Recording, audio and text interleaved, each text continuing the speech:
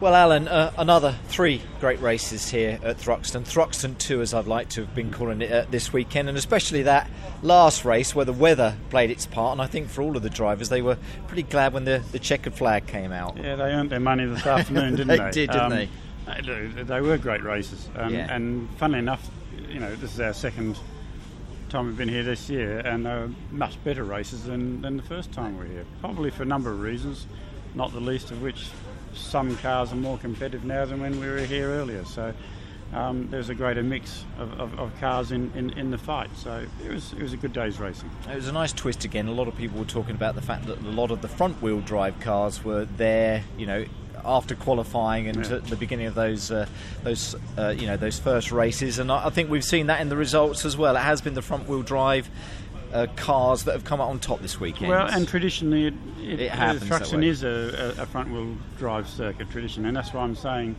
for the first Thruxton event this year it was really strange because they weren't there, but they were there this time. So anyway, look, it worked out well, and the weather threw its hat into the ring too, and we all had 3 good races, and I believe the support races were fantastic too. Yeah, they certainly were as well. Sam Tordoff will be very happy with his win, as will Josh Cook as well. But I think Dan Camish has been knocking on the door for a long time, and I know Halford's Yuasa Racing will be very happy, but Dan especially so. He's been looking for that win for a long time, hasn't he? He's got his monkey off the back this year. He's probably a bit of the bridesmaid this year. But look, he did the same last year, if you remember. It took him a while. He was knocking on the door, and it took him a while to get on the top step too. So well done for him and the team.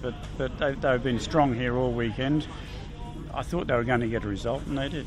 Lots of people bouncing back, and once again these races here where we just can't guess the winners. It's been exactly that again here, I think, at Thruxton too, hasn't it? Yeah, it threw in some different, it threw in a whole different load of people into the pot that haven't been in there all year. You've got Rob Collard, second in that race, and he has been largely a bit out of it this year so far, and it's great to see. I say Jason doing his thing as well, and he'll be disappointed. Well, with unfortunately, he made a mistake with with his grid position, and of course you pay a heavy price for it, not only in that race, but it puts you on the back foot for the second race too. But, it doesn't matter how long you've been racing, and Jason's been racing for a long time, hasn't he? We all make mistakes. Well, I don't, but but everyone makes mistakes. Yeah, they certainly. Colin Tokington still leading the championship, and it was interesting. I think everyone was keeping an eye on what's happening between him and Andrew Jordan, and Andrew got a few points in it, so it's very interesting as we think about moving to Scotland and to Knock Hill for the next 3 races. And Colin's such a canny driver. He knows.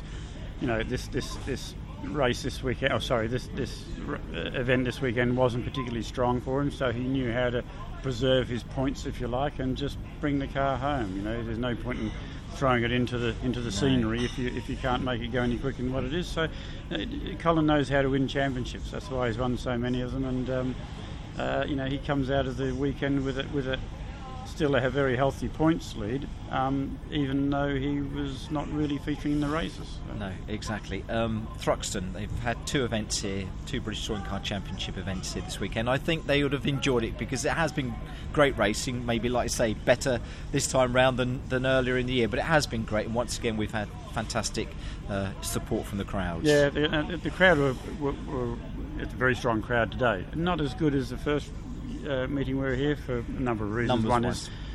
One is the weather probably turned a few people off when they opened the curtains this morning, and also there's a lot of people on holiday in August. Exactly. But it was still a great crowd, and I think they got their value for money. Finally, just to say, Knock Hill next, as I did mention, I think you enjoy it, but I think we all enjoy it. It's a fantastic venue to visit, isn't it? I would have thought all of the teams, all of the drivers and all the supporters, are looking forward to going there in a few weeks' time. Yeah, we do. I don't know anyone that doesn't enjoy going to Knock Hill. I'm sure some of the drivers and teams will have a different opinion on the Sunday night of Knock Hill if they haven't had a good weekend, but everyone looks forward to going up to Knock Hill. It's a great track. It's a great amphitheatre and great atmosphere, and it's a sort of few days away we have too. Yeah, it's a great break for us, isn't it? Yep. It's a good one to look forward to, but it's been great racing here this weekend, and we look forward to Knock Hill. Alan, thanks ever so much indeed. Thank you. See you then. Thanks so much.